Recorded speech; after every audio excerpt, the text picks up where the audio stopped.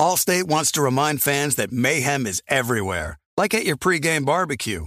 While you prep your meats, that grease trap you forgot to empty is prepping to smoke your porch, garage, and the car inside.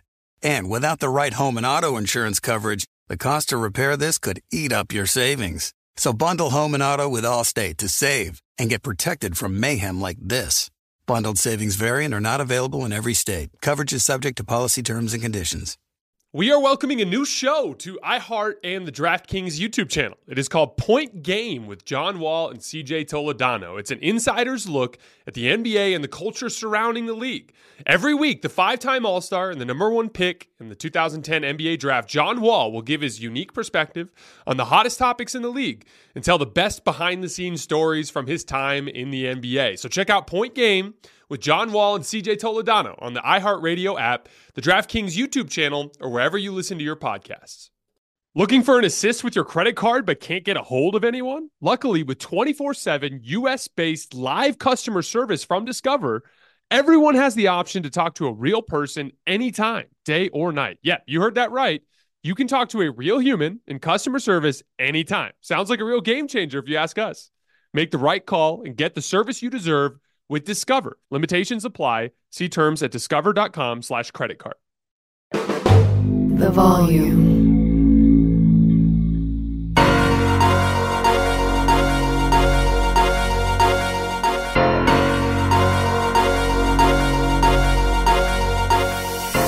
All right, welcome to Hoops Tonight here at The Volume. Happy Monday, everybody. Hope all of you guys had an incredible weekend. We are live on AMP, so if you're watching on YouTube or listening on the podcast feeds, don't forget that AMP is the very first place that you guys can get these shows. We're continuing our top 25 players the last 25 years today with number 10, Dirk Nowitzki. Very, very excited to talk about Dirk today. But we're also going to hit a little bit of the Steph Curry versus Magic Johnson debate that was going around last week. We're going to hit that at the top, and then we'll get to Dirk. You guys know the drill. Before we get started, subscribe to the Volume's YouTube channel so you don't miss any more of our videos. Follow me on Twitter at _JasonLT so you guys don't miss any show announcements. And last but not least, if for whatever reason you guys miss one of these shows and you can't get back over to YouTube to finish, don't forget you can find them wherever you get your podcasts under Hoops Tonight. All right.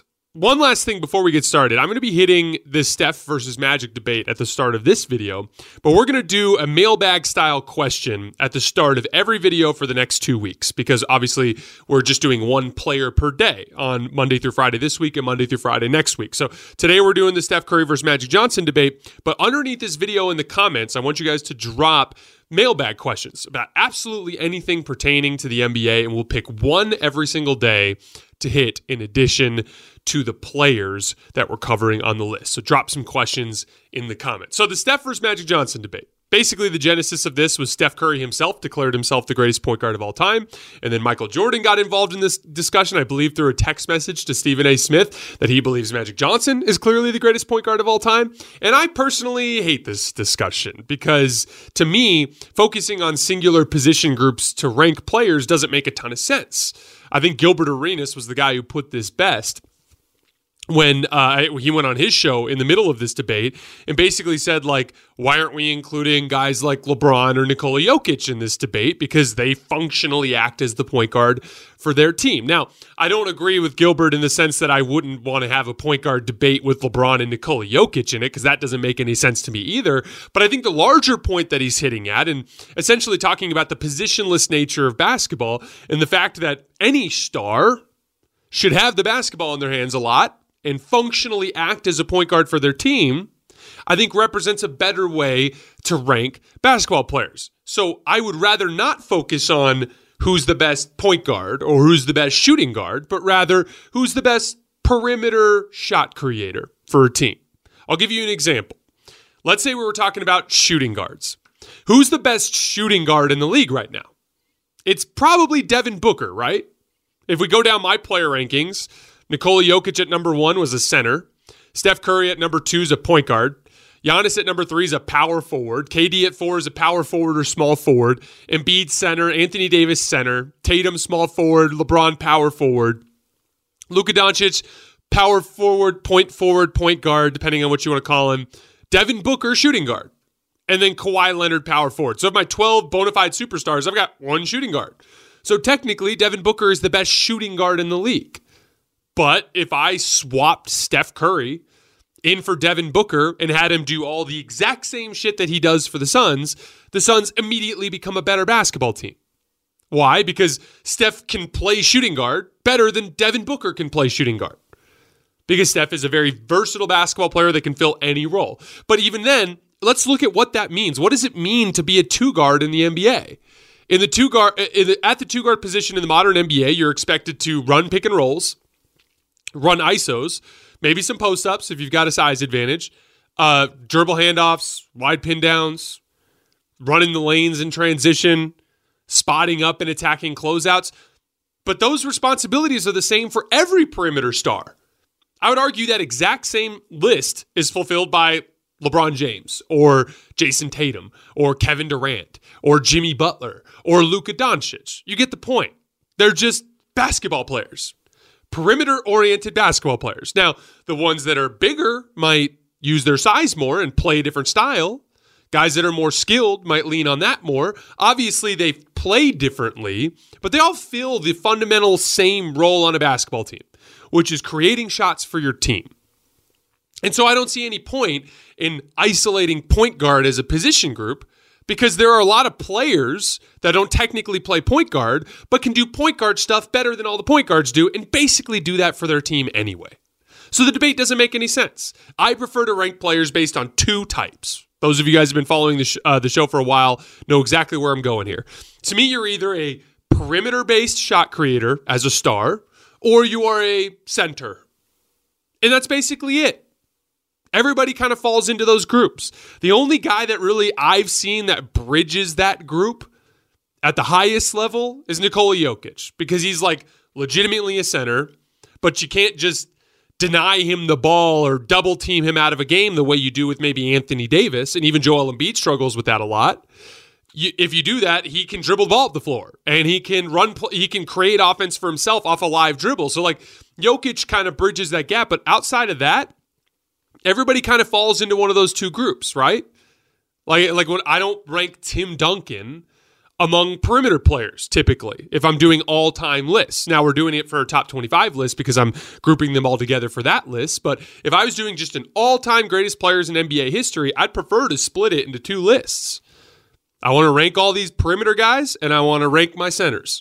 Let's talk Kareem, Duncan, right? Will Chamberlain, Shaquille O'Neal.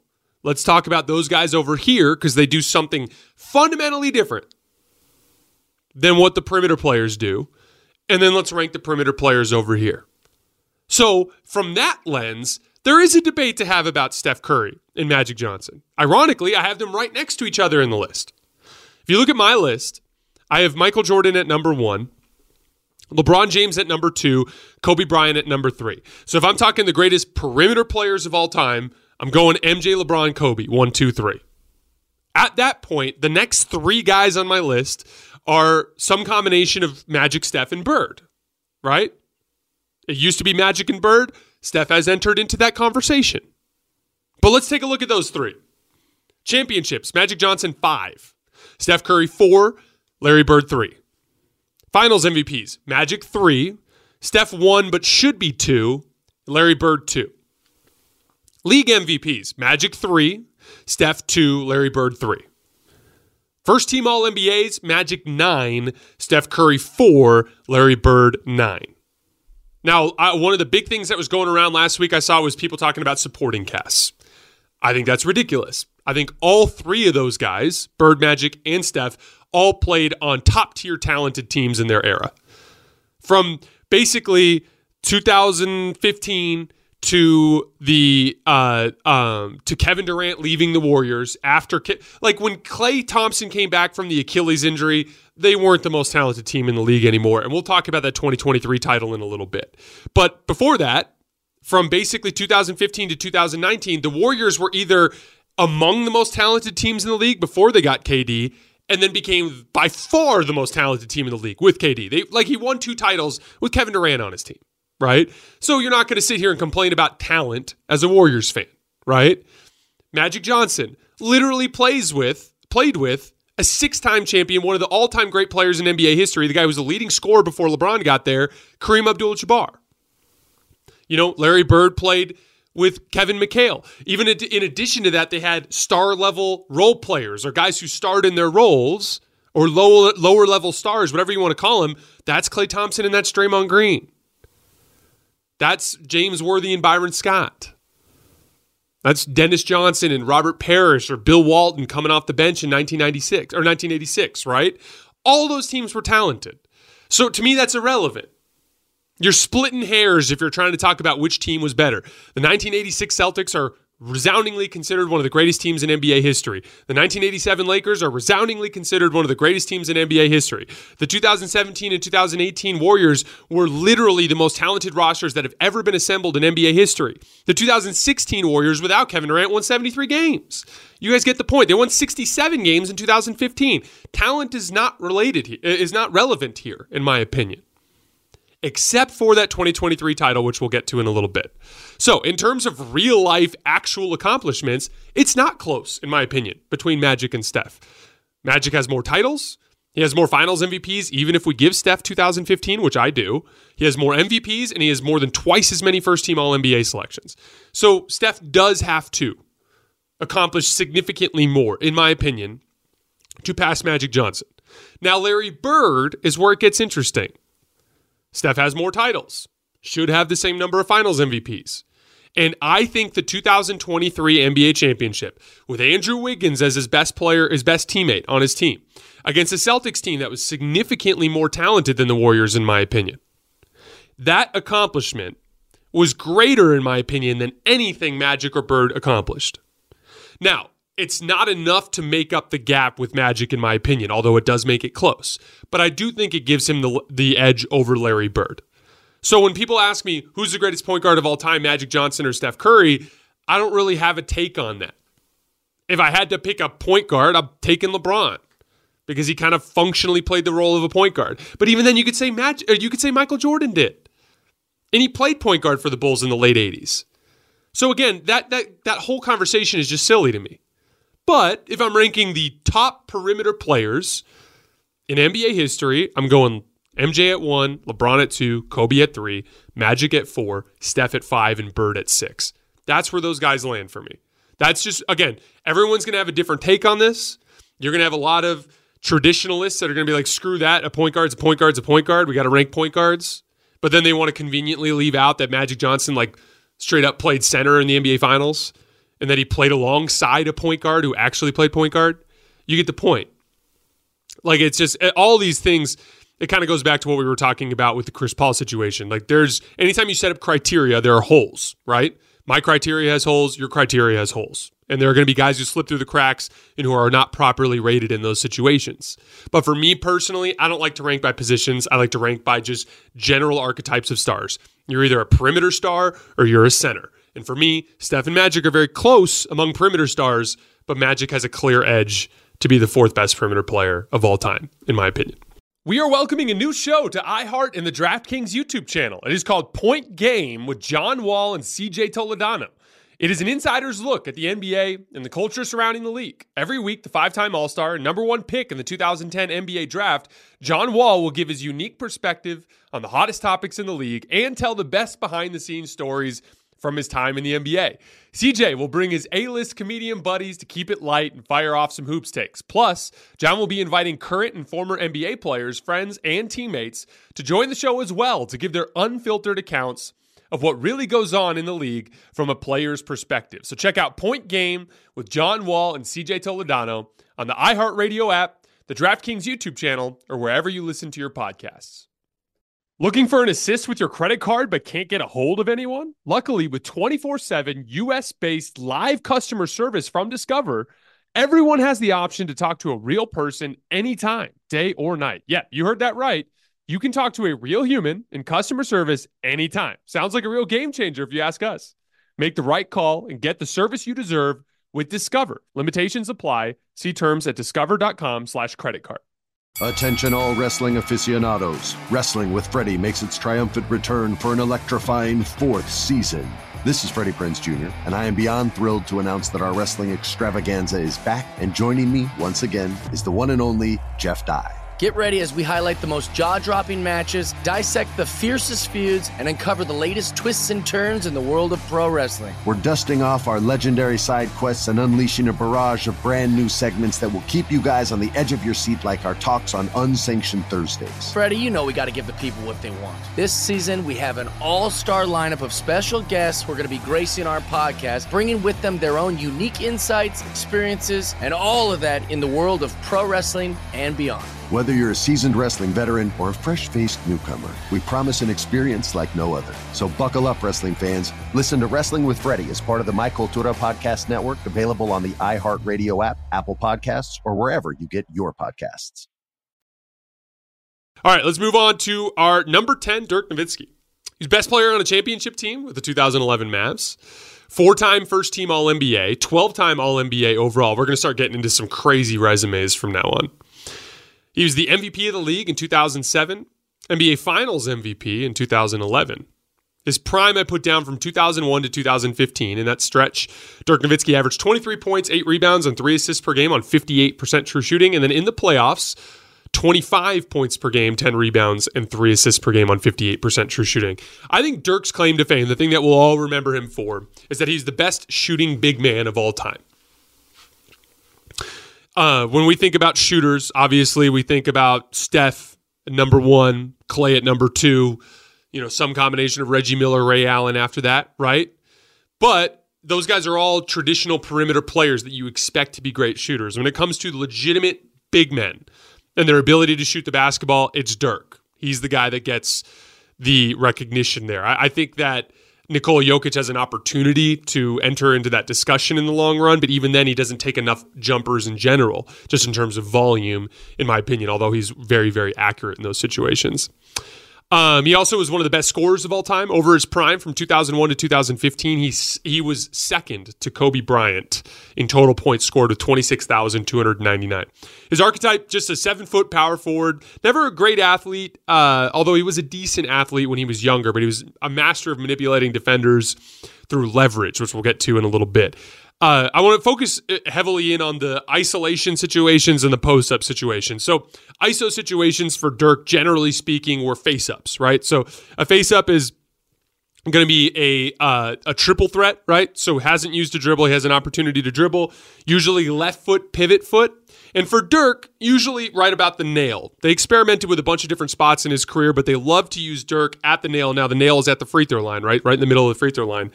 The reason why they like to work with Dirk at the nail or at the top of the key, somewhere between the nail and the top of the key, is because it was harder for teams to double team. So we've talked about this a lot on the show, and there are advantages both ways.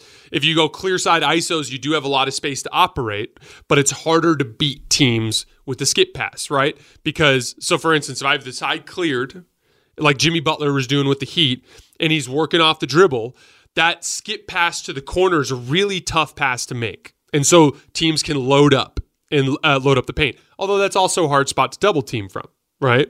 At the nail, everywhere is one pass away, right? I'm not making a skip pass to the corner. I can throw it to the corner, throw it to the corner, throw it to the wing, throw it to the wing, throw it to the dunker. So it's actually a harder spot to double team out of, but it's also a much harder position to play offensively. The reason why is you have to have really good awareness of the entire floor looking both ways. So if I have my back to the basket and I'm looking this way, I can't see this side of the floor, right? Whereas if I'm on a clear side ISO and there's nobody over there and it's just me on the left side of the floor, I can look this way and see the entire floor and kind of survey all 9 other players, right? So it's a harder pass to make from that side of the floor, but it is actually easier to make reads. But if you have a player who is smart enough and can see the floor well enough to make reads from the middle of the floor, that is the hardest spot to double team from. And every pass is a quick little rifle pass away. Nikola Jokic has been destroying the NBA with this for years now. He catches in the middle of the floor. And there are so many players that catch in the middle of the floor and they can't functionally see everything well enough to make reads. Jokic can. Dirk could as well. So he liked to work from the nail because when he was in his triple threat, if any team shaded over from any side, it was an easy pass to somewhere on the floor to kill the defense for that specific mistake. But that face up from the nails where we're starting from. everything, the foundational great skill for Dirk, obviously shooting like we talked about, but from the standpoint of isolation skill, it was his ability to get that jump shot off with just the tiniest bit of space. Dirk leaned back on his jump shot and had a very high release. And so even if you were up in his space, he could just kind of bump you with his shoulder a little bit and then quick lean back and get enough separation to knock that shot down. That forced defenders to literally get right up into his airspace. So when Dirk would catch at the foul line, dudes were like literally putting their chest on his shoulder. From there, everything is about using his attack foot. His attack foot is his right foot. So if he's got his left foot as his pivot foot, he's leaning into you with that right foot to then try to lean back to take the shot. Or if you're pressing too far up on him, once he gets that attack foot past your foot, so imagine the defensive player has his right foot up here. Once Dirk gets his foot past him, he's by him at that point. He can use a little chicken wing and he's all the way to the rim.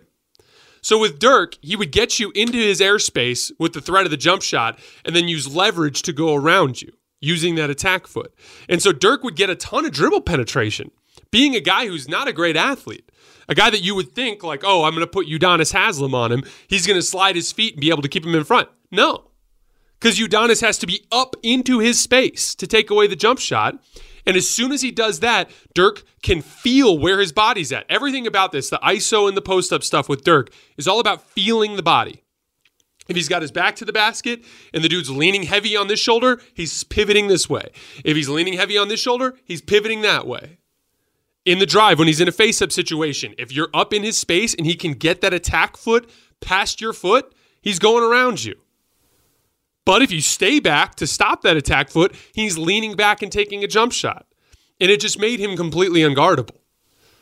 Because again, like you had to concede something. And a lot of the biggest shots in Dirk's career were conundrums that he put defenders in because they didn't know which of those two to go with. Even though I would argue the biggest shot of Dirk's career, that Game 2 game winner against the Heat in the 2011 finals, and we're going to talk about that shot a few times here. That shot was a drive. Greatest shooting big man of all time. Biggest shot of his career was a driving left-handed layup. He ripped through to the right. Dirk loved to go left. Even when he would start right, he would spin back left. And again, like that spin, that little bit of leverage with his shoulder was important to him because he wasn't a great athlete. So he had to beat people with leverage. But he caught the ball against Bosch there on that left extended elbow. And he ripped through to the right. And then when Bosch slid, he spun back to the left and went all the way to the rim with that left-handed layup. So getting him the ball at the nail or near the top of the floor, what was really difficult to double team, weaponizing the shot to force guys to press up into his body, and then using leverage to go past him. Out of the post, it was a very similar type of situation. He preferred the right block.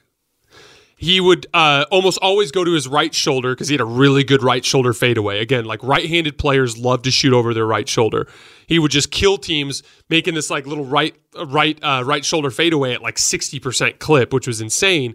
But if anybody ever reached behind to go for the basketball, he's just going all the way to the rim for a left-handed layup. If you got out of position at all whatsoever, he's going around you. And so he just put teams in a really difficult predicament with how good he was at driving to the basket to compensate for his jump shot. Crowning achievement for Dirk Nowitzki. The 2011 championship run. It was a perfect encapsulation of everything that peak Dirk Nowitzki could do well. His jumper was completely locked in. He shot 50% on catch-and-shoot jump shots in that playoff run, 60% when you weighed it for threes, 51% on dribble jump shots, 52% when you weighted for threes. So he literally made more than half of every jump shot he took. That's just dead-eye shooting in the playoffs.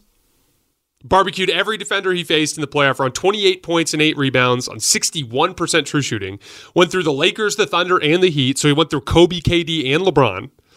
Was absolutely off the charts good in clutch situations. So when the score was within 5, with less than 5 minutes left, he was 15 for 28 from the field. 3 for 5 from 3, 33 for 34 from the line. So just dead-eye locked in when the game was on the line. He had 66 total clutch points in the playoff run. LeBron was second place in that playoff run with 43, so he had 23 more clutch points than anyone else in that playoff run. In the NBA Finals against a Heat team that was heavily favored, He was 8 for 13 in clutch situations. So 8 makes and 5 misses. 1 for 2 from 3, 9 for 9 at the line. The Mavs were plus 18 in 18 clutch minutes with Dirk on the floor. There were 3 big moments in that series that I want to hit on. He hit the game winner in game 2. Again, that spin move on Bosh. Like we said, kind of cleared side. Actually, it wasn't a clear side. He was a shooter in the corner. I think it was Jason Terry in the corner, if I remember correctly. But yeah, because he set like a wide pin down for Dirk to get up to the top of the floor, and LeBron couldn't help out of the corner anymore. He does a hard rip through to the right, spin back to the left-handed layup. Game 4. By the way, Dirk finished game 2 on a 9-2 run by himself. And that was the crazy comeback game. Remember, the Heat were up 15. D. Wade was doing the celebration in front of the Mavs bench. It was a big comeback win for the Mavs. Game 4. Now, this is a pivotal game in the series because after the Heat blew game 2, they went into Dallas and won game 3. Dwayne Wade was incredible in that game. They go up 2-1 in the series. So in game 4, the Mavericks have the ball up by 1 with 29 seconds left. It's 82-81. There's a 5-second gap between the game clock and the shot clock. So if the Heat get a stop, they have a chance to go down and score and win the game. They run the exact same type of play that they ran in game 2. They actually, in this game, the Heat go with Udonis Haslem on Dirk. Same sort of situation. They put Jason Terry in the right corner. Again, instead of going from the left elbow, this time Dirk's going from the right elbow. They put they stashed LeBron away in the opposite corner, or in the strong side corner with Jason Terry on him. LeBron's not going to help because Jason Terry was dead eye in that situation. And in this case, Udonis Haslem is heavy overplaying the left shoulder, which is taking away Dirk's jump shot. But again, like we talked about, Dirk always weaponized that leverage against the defender. So Udonis is taking away the jumper, but he's literally giving a right-hand drive. And it's funny because he rips through to the right, and you can actually hear, I think it was Jeff Van Gundy on the broadcast complaining like, he's going too early. He's going too early. But Udonis was giving him a layup. And Dirk didn't give a shit because if he makes a layup, they go up 3. You're safe. Now they can't beat you. They can only send the game to overtime, right? So he rips through to the right. LeBron doesn't help. Bosh opts to box out Tyson Chandler instead of go for the block, and Dirk gets an easy layup to put them up by 3. Mike Miller ends up fumbling Dwayne Wade ends up fumbling the game-tying possession, throws it to Mike Miller. He throws up a prayer and he airballs it, and the series is tied at 2. Significant swing in that game. Dirk just getting an easy basket. That's always the dead giveaway. It's like Nikola Jokic in game 4 against the Lakers this year. 113, and he just makes it look easy to get a basket against Anthony Davis. When a guy is scoring easy in huge leverage situations, that's always a sign that you've mastered the game. And then in game 6, Dirk scores 10 points in the fourth quarter to execute the Heat, win his first title. Each of the 5 baskets had a little bit of that Dirk flair to it, right? First one is a double pick and roll with Tyson Chandler. Jason Terry's running it with Tyson Chandler setting the screen and with Dirk setting the screen. Dirk pops, Tyson rolls. Jason Terry throws a really nice pass, hits Dirk. Udonis is just a touch slow to close out, knocks down the jumper. After that, a right block post up. Same type of thing we were talking about. He's posting up on that right block, left-handed dribble. Udonis is guarding him. Udonis just barely reaches, and then changes his mind and pulls back. But in that split second where he went like this, Dirk just went right around him. It was crazy how good he was at reading that body leverage stuff. Goes right to the basket, makes a left-handed layup. Then there was this crazy play where Chandler gets the ball in a broken play right around the nail, and Dirk is kind of relocating above him, and he pitches it back to Dirk, and Chris Bosh is like all over the place, spun in circles, tries to close out, but then Dirk just hits him with a one dribble pull-up and knocks it down. Just beautiful one dribble pull-up, just hits nothing but net. And then the last one is the one we all remember. The left elbow ISO against Chris Bosh, cleared side this time. Bosh just smothers him along the left baseline, literally walls him up like this. And Dirk pump fakes and then literally just kind of bumps Bosh and then leans to his left and makes a jump shot. Just a ridiculous shot. Then he got a garbage time layup in pick and roll after the Heat had already quit. If you remember in that game, like Dirk had demoralized the Heat so much that they weren't even boxing out in the final minutes, and the Mavs just kept getting offensive rebounds. But it was a little bit of everything that made Dirk great, showing up on the biggest stage as they upset the Miami Heat to win Dirk's first NBA championship. One hell of a crowning achievement. One of the most impressive playoff runs in NBA history. Biggest what if? I have two for Dirk Nowitzki. Number one, what if the Mavs got a better whistle in the 2006 finals? So if you remember, the 2006 Mavs went 60-22. Dirk was third in MVP voting. By the way, LeBron James at age 21 was second in MVP voting that year. It's crazy how good he was when he was young. The Mavs take a 2-0 lead in the finals, and they were up by 13 points with 6 minutes left in the fourth quarter of Game 3. But Dwayne Wade goes on a crazy run to tie it, and Gary Payton hits the pull-up jump shot that puts him up by 2. And then Dirk actually ends up getting fouled and misses, makes the first but misses the crucial second free throw. And then they end up losing, right? 2-1. But that starts a run where the Heat win 4 games in a row and they actually steal that title from the Mavs. But here's the thing. Dwayne Wade attempted an astonishing 73 free throws over the final 4 games of that series. There's a lot of conspiracy theories about what may or may not have been taking place, but there's no doubt that he got a good whistle. 2 things are true in this situation. 1, the Mavs could not guard Dwayne Wade. He was way too quick for them. No one could keep him in front off the dribble, so he was constantly flying downhill. He's also just an incredible athlete, and he fell down a lot. So he was a very difficult player to officiate. There's no doubt. But he also got a lot of calls. So I think there's a version of that story where Wade gets a tighter whistle. The Mavs get the benefit of the doubt on some of those calls, and they have a better chance to win that series. So, number 1, what if they get a different whistle in 06? Do the Mavs have 2 titles? Number 2, what if the Mavs had kept Tyson Chandler after the 2011 finals? Tyson Chandler's rim protection played a huge role in the 2011 championship. The Mavs were 8th in defense that year, and they were the 3rd best defense in the league at protecting the paint. But they let the Knicks poach Tyson Chandler in a 3-team sign-in trade, I should say. Tyson goes on to anchor a really good Knicks team for the next couple of years, and those were the best Knicks teams of that decade, which I think Tyson played a big part in. And then the Mavs just slide their backup, Brendan Haywood, back into that starting position. They also made a move for Vince Carter, which was something that didn't really pay off. He didn't play very well for them, although he did hit a huge buzzer-beating 3 at one point in a playoff game.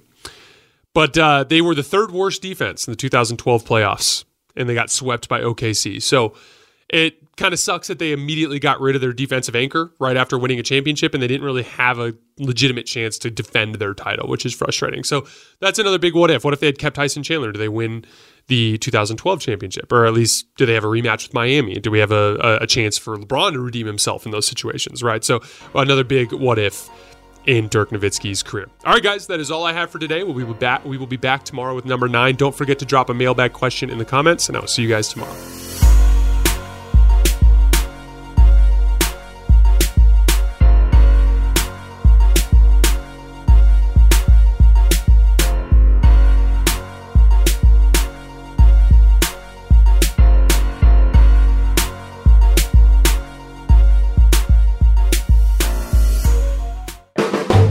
The volume.